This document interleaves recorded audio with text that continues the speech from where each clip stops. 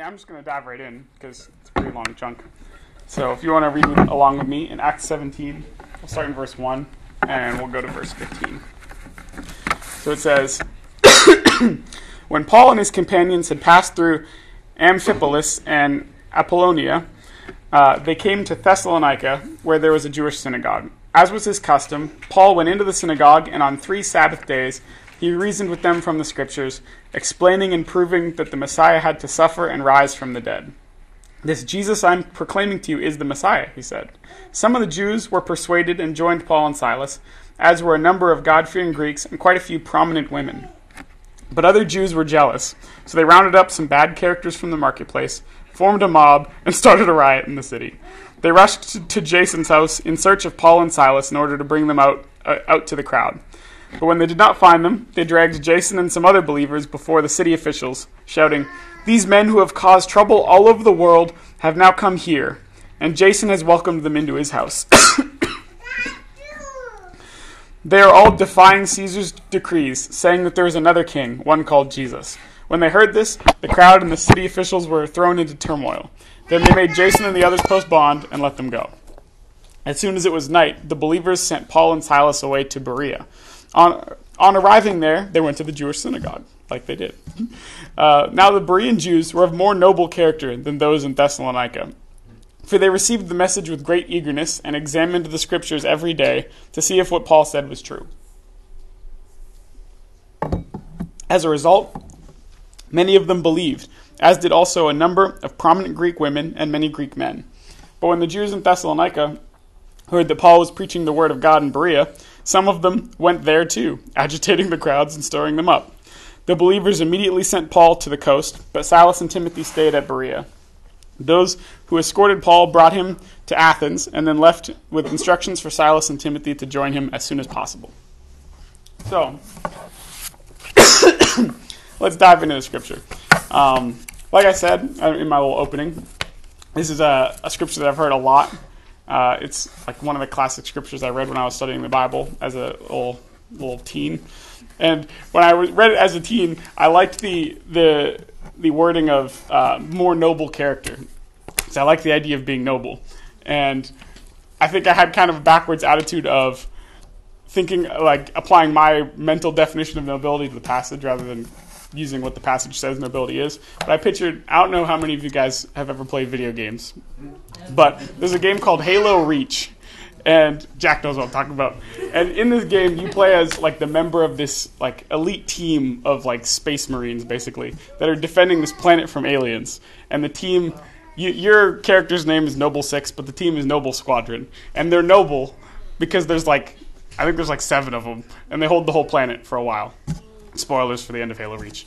But so I was picturing that. I was picturing like this, like a soldier defending a planet from aliens. And I was like, reading the Bible will make me into that.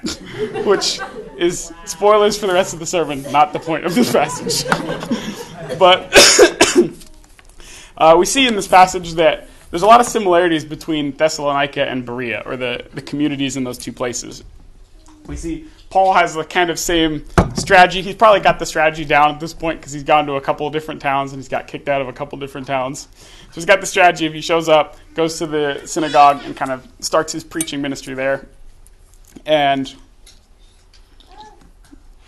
we see he has, to a certain extent, he has similar reactions in both towns, where some of the Jews believe, some Greek men and women believe as well. But what distinguishes the two towns isn't necessarily just how they react, because obviously Thessalonica, we see they start a riot, and Berea, they have this noble reaction. I think that what really distinguishes the two towns and the peoples of these two towns is their character, and their character kind of informs how they respond. So I'm trying this morning to focus more on the character of these two people groups. And so we'll start with the Thessalonians, because it's the first part of this story. And we see that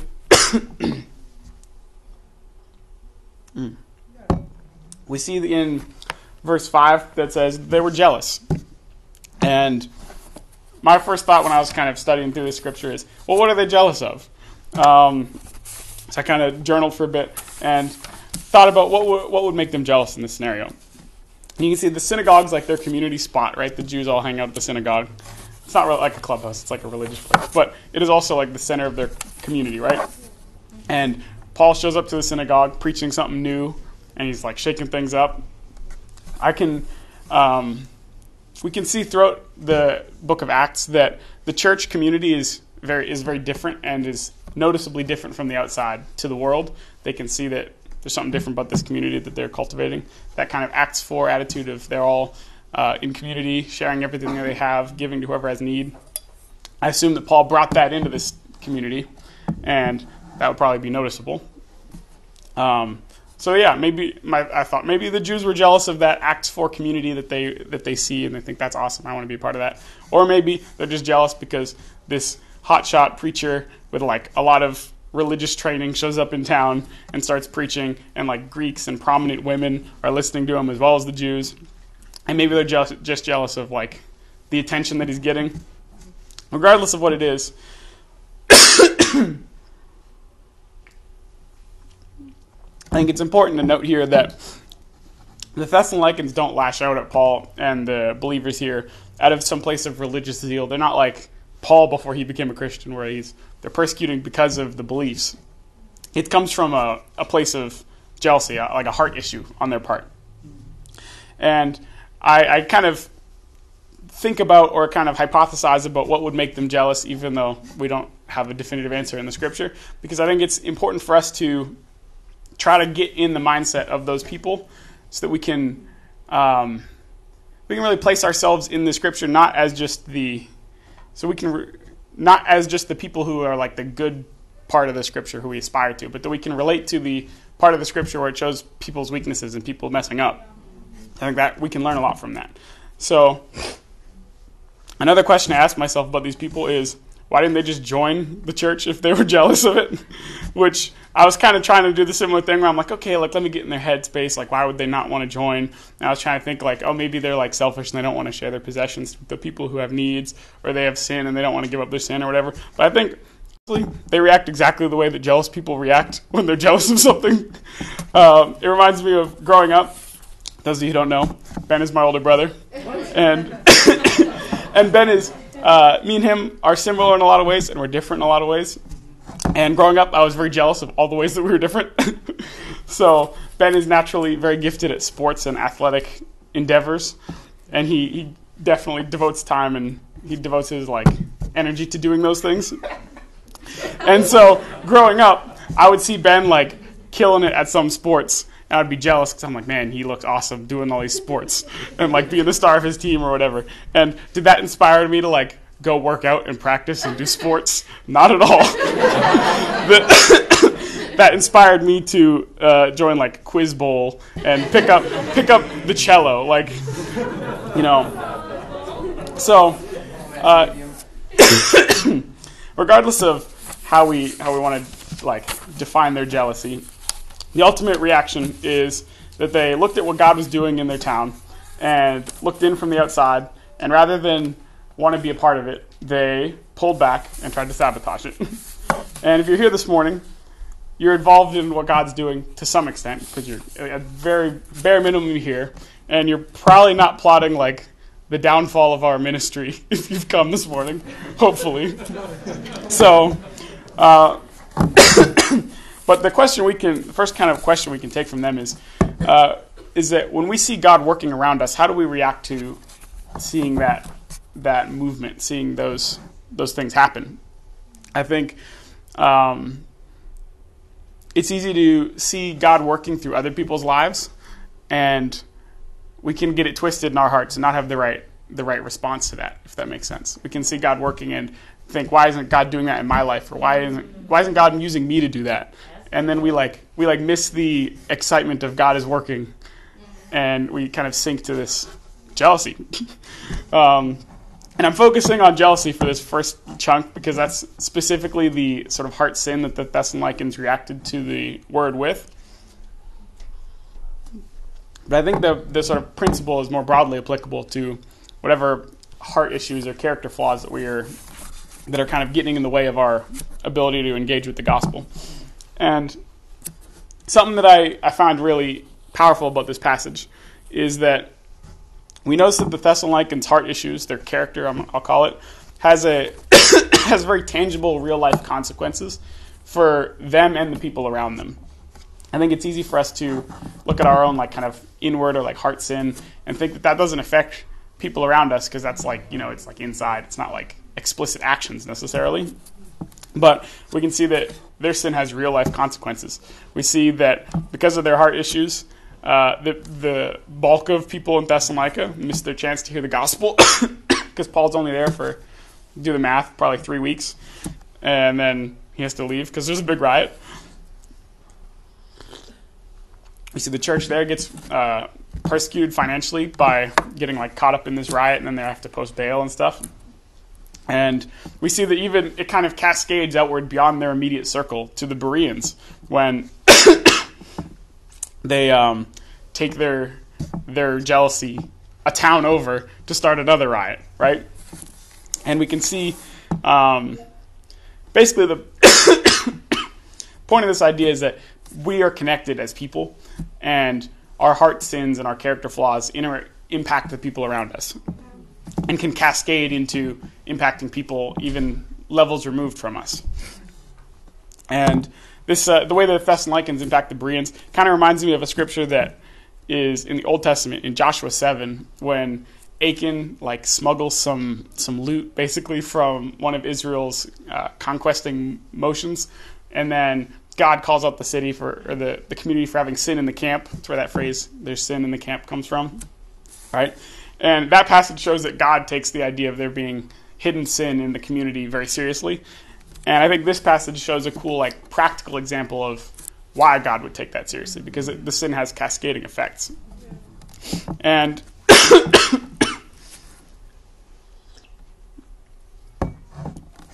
yeah, I think it's important for us to understand that our sinful natures, even the inside sin or the hidden sin, has quantifiable, like real-world impacts on the people around us and on the effectiveness of the church and its ability to reach people, right? And I don't know if you guys find the Thessalonians relatable at all. I find them relatable. Like I kind of mentioned, the idea of being jealous is, I think, a very like human relatable thing.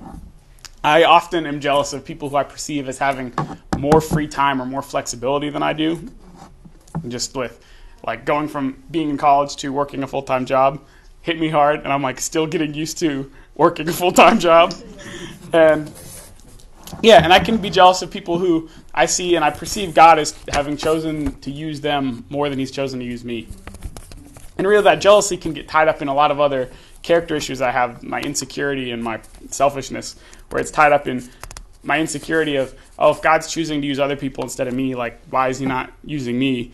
Or it's tied up in my selfishness of, like, I want to consume more from the church, like more of the benefits of the community rather than being giving.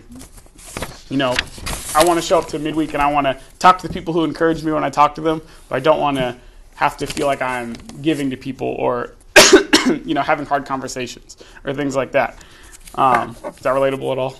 Yes. Yeah. Yes. I'm glad. You guys are all just like, nah. Ooh. But so something to kind of think about, thinking along those lines is, what is our attitude towards the kingdom? And another way to phrase that would be, what kind of heart do you bring into the community and the meetings of the body? You can actually jot down your answer to that one if you want, because we'll circle back to it on the second half. But something else to think about is if you're kind of hovering on the outside of the community and you're like hesitant to fully commit, maybe you're like these Thessalonians who are like kind of watching from the outside, and like what's holding you back from just fully committing to what God's doing? And I think a lot of these things boil down to, like I said, heart issues or like character issues. And those things are hard for me to preach about personally, because the way that I think and the way kind of my worldview is I want to prescribe simple actions that we can take to become more righteous, right? I want to say these are the things that we have to do, and then that will make us more spiritual or whatever. And so talking about heart issues is difficult because there isn't necessarily specific things. It's like you do A, B, and C, and then you won't be selfish or jealous or prideful anymore. Like, if there was, I feel like that'd be great, but it's not the way the world works. And so, so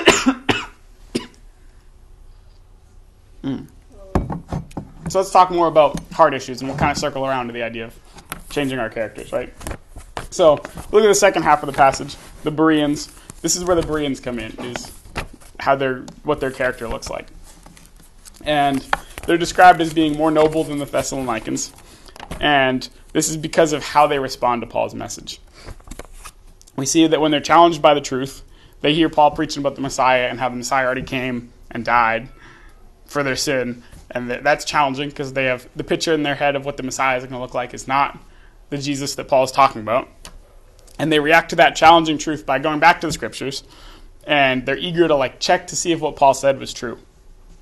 And that kind of heart of fact-checking Paul, I think, is commendable because they arrive at the truth in the scriptures, right? I think it's kind of crazy to think about this group of people studying the Bible every day because the way the printing press hadn't been invented yet, so they probably had the church Bible that was at church. So that means every day they were going to church to read the church Bible, which that heart and that amount of commitment makes my morning routine of reading my Bible while I eat my breakfast before I go to work makes that seem very tame in comparison, right? Yeah. So, I'm challenged by the way that for them to go to a specific place to read a shared Bible meant they had to really be convicted by and intentional about scheduling their time to study the Bible, and that has to be a priority. You can't just I'll head over to the synagogue if I have time this afternoon maybe or whatever. With that attitude, you would never get over there. So I like the idea of them making it a priority, and it makes me ask myself, is the time that I schedule to study the Bible a priority, or is it just a thing in my schedule? I also, kind of along this thought, I'm not a huge fan of kingdom-specific lingo. I think it has more of an isolating effect than we'd like because we'd be throwing around words that we know what they mean, and then people are what are you talking about? But so a specific piece of kingdom-specific lingo that we use a lot is when you're first learning about God and learning who He is, you sit down with a group of friends and you study the Bible, right? Most of us have had this experience. Then when you get baptized, you have your quiet times, people call them. And I think that in my brain it's easy to distinguish between the two, and quiet times are a lot less engaged than a Bible study would be. And so to those of us who have kind of locked in those spiritual vocab words or whatever, I want to challenge you guys to study the Bible instead of having quiet times, because studying the Bible takes intentionality, and you're seeking new understanding, and you're seeking truth that maybe will challenge you, whereas a quiet time is I'm gonna read a chapter over my breakfast and then I'm gonna go to work. So it's a different attitude, right? Yeah. We also see that the Bereans are eagerly examining the scriptures. There's the 3 E's of eagerly examining every day, right? But the eagerness is not something that would describe me a lot of mornings in that little reading my Bible over breakfast kind of thing. I'm a creature of habit. Those of you who know me know that I love to do the same things every day. I love to order the same sandwich at Subway every time, stuff like that. What sandwich? It's a ham and Swiss, and I get basically all the veggies. But since I'm a creature of habit, I think sometimes the thing that I appreciate about my quiet times most is the fact that I'm it's a consistent thing that every morning I read my Bible while I eat breakfast. And it becomes, I appreciate almost the ritualistic aspect of it's a thing that I do every day more than acquiring new truth or a new understanding about the scriptures. And when I have that attitude, I start to lose excitement for reading the Bible, and it just becomes a thing that I do. And that's funny for me to be lacking excitement in that, because I'm someone who can get excited about things that I am invested in and care about, right? Those of you who know me well know that my main hobby that I participate in is Magic the Gathering. Yeah, and I like pride myself in the fact that I have a very like encyclopedic knowledge of this game, where I know all the rules. I try to know what as many of the cards do as possible, and I like feel good about myself when people are like, "How does this card work?" And I'm like, "Oh, I know how that card works," kind of thing. So, but I don't bring that same energy to the scriptures, and that was something I was challenged by, just kind of studying through this passage. Is why don't I have that same energy with the Bible, which is very like uncalculably more relevant and important than my magic themed card game. So I think that part of why I have that kind of attitude discrepancy is what I was talking about with allowing the scriptures to become routine, right? I've heard it 1,000 times, so it like kind of lacks punch. And so I think that the challenge there for me and for you guys is that we need to be ready to shake things up and try things that will ensure that the Bible stays something that we're excited to study out, right? If you're studying if you've been reading just a chapter a day and you're like plugging through a part of the Bible, it's like you're just like, this isn't engaging me. Then being willing to think critically about that and figure out what you can do to make that Bible study time engaging is important, right? Somebody who's great at this is my wife Sarah, actually. She's really good at diagnosing when she's starting to like fall into a rut with her Bible study, and then she's always like, "Will, what should I do to get out of this rut?" And I'm like, "I don't know," because I'm also in a rut. But then she will go around, she'll ask people like what they've read that's been really empowering or encouraging or like challenging, or she'll like look up books that are she can study through that are really relevant, and it takes humility and like it takes intentionality to do those things. So I think that's how we need to approach our reading time. And I want to briefly, because it can sound like I'm just being very prescriptive about why we should read the Bible. And it says that the Bereans are noble because they read the Bible. But I don't think there's anything that God tells us that we should do consistently just for the sake of doing it. I think there's quantifiable like benefits to the things He expects us to do, right? And so there's two reasons I was thinking about, which is why we need to be studying the Bible, right? First thing is that we need to study the Bible to know what the truth is. We've got to be consistently reevaluating our convictions and honestly, like auditing what is shared up here on the podium, right?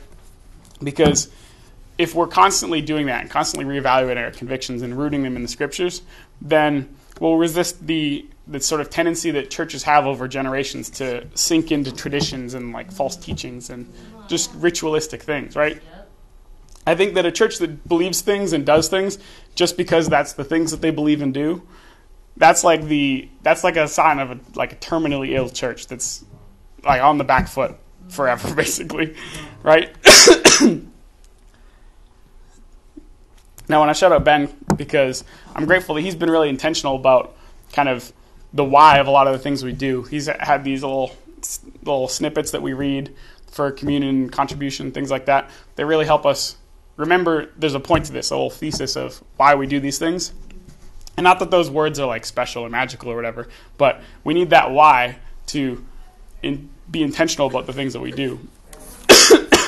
And I think that's extra important for our specific congregation because we're so rooted in our campus ministries. And the idea of like a generational church, in a normal church, that generation period might be 10 years or 20 years or 30 years. For a church with a lot of campus students, in a lot of ways, those generations are like 4 years. So a lot can happen positively or negative in those 4 years if we're not committed to rooting our convictions in the scriptures and passing on the why and not just the what, right?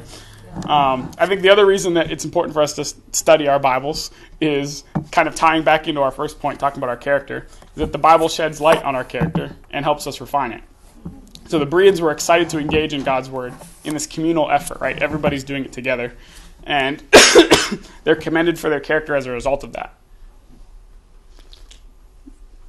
I think the scriptures have this exposing effect on our character if we allow them to. It's Hebrews 4, if you want to read a scripture about that. But I've been using the terms kind of sinful nature, character, heart issues kind of interchangeably. And part of why I do that is because I think it's easy for me to view my actions as very malleable. Like I can choose to do things or not do things, right? But it's hard for me to see my character in the same way. I can set rules that I will live by, and I'll be disciplined about these rules, and I'll do these things. But then I don't see how that translates to changing my attitude or my heart about those things that I do, right? I think that the data and the scriptures both do not support that way of thinking.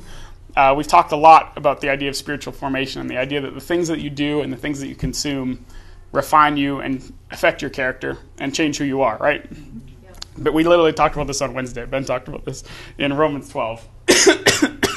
Was a scripture for that. But the Bereans are commended for their noble character, not their noble actions. And I think that's a distinction that I had to kind of nail in on, right? And clearly the actions that they take are what's cultivating that character.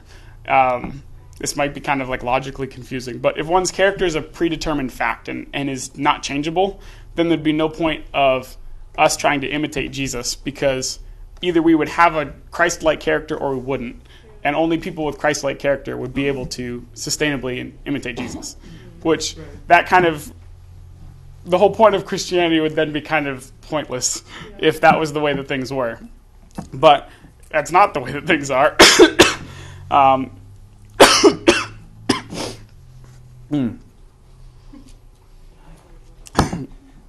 Dying.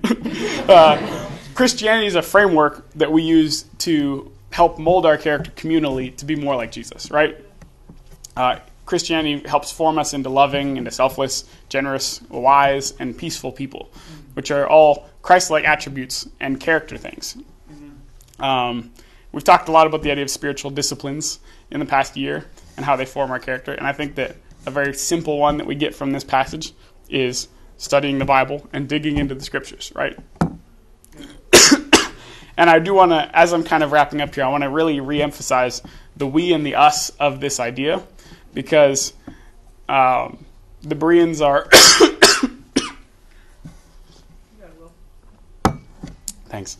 The Bereans are communally doing these things, right? Yeah. Like I said, they have their one Bible at their synagogue, and they all go... I don't know if they all go at the same time, but they all are doing this effort of examining the scriptures and developing biblical convictions and being exposed by the truth. It's all things that they're doing together. And so as we're kind of wrapping up here, some practicals for you guys to think about is to identify an aspect of your character that you need God's word to reshape. Some character weakness or, honestly, sin. And to really tie into that communal aspect of things, share that with somebody, and then you guys can work to dig into the scriptures together to be formed by the scriptures to change that aspect. Amen. And then this week, let's really be intentional about scheduling the time that we study the Bible. And if you need to, don't be afraid to shake things up and figure out what will work to make you excited about the scriptures.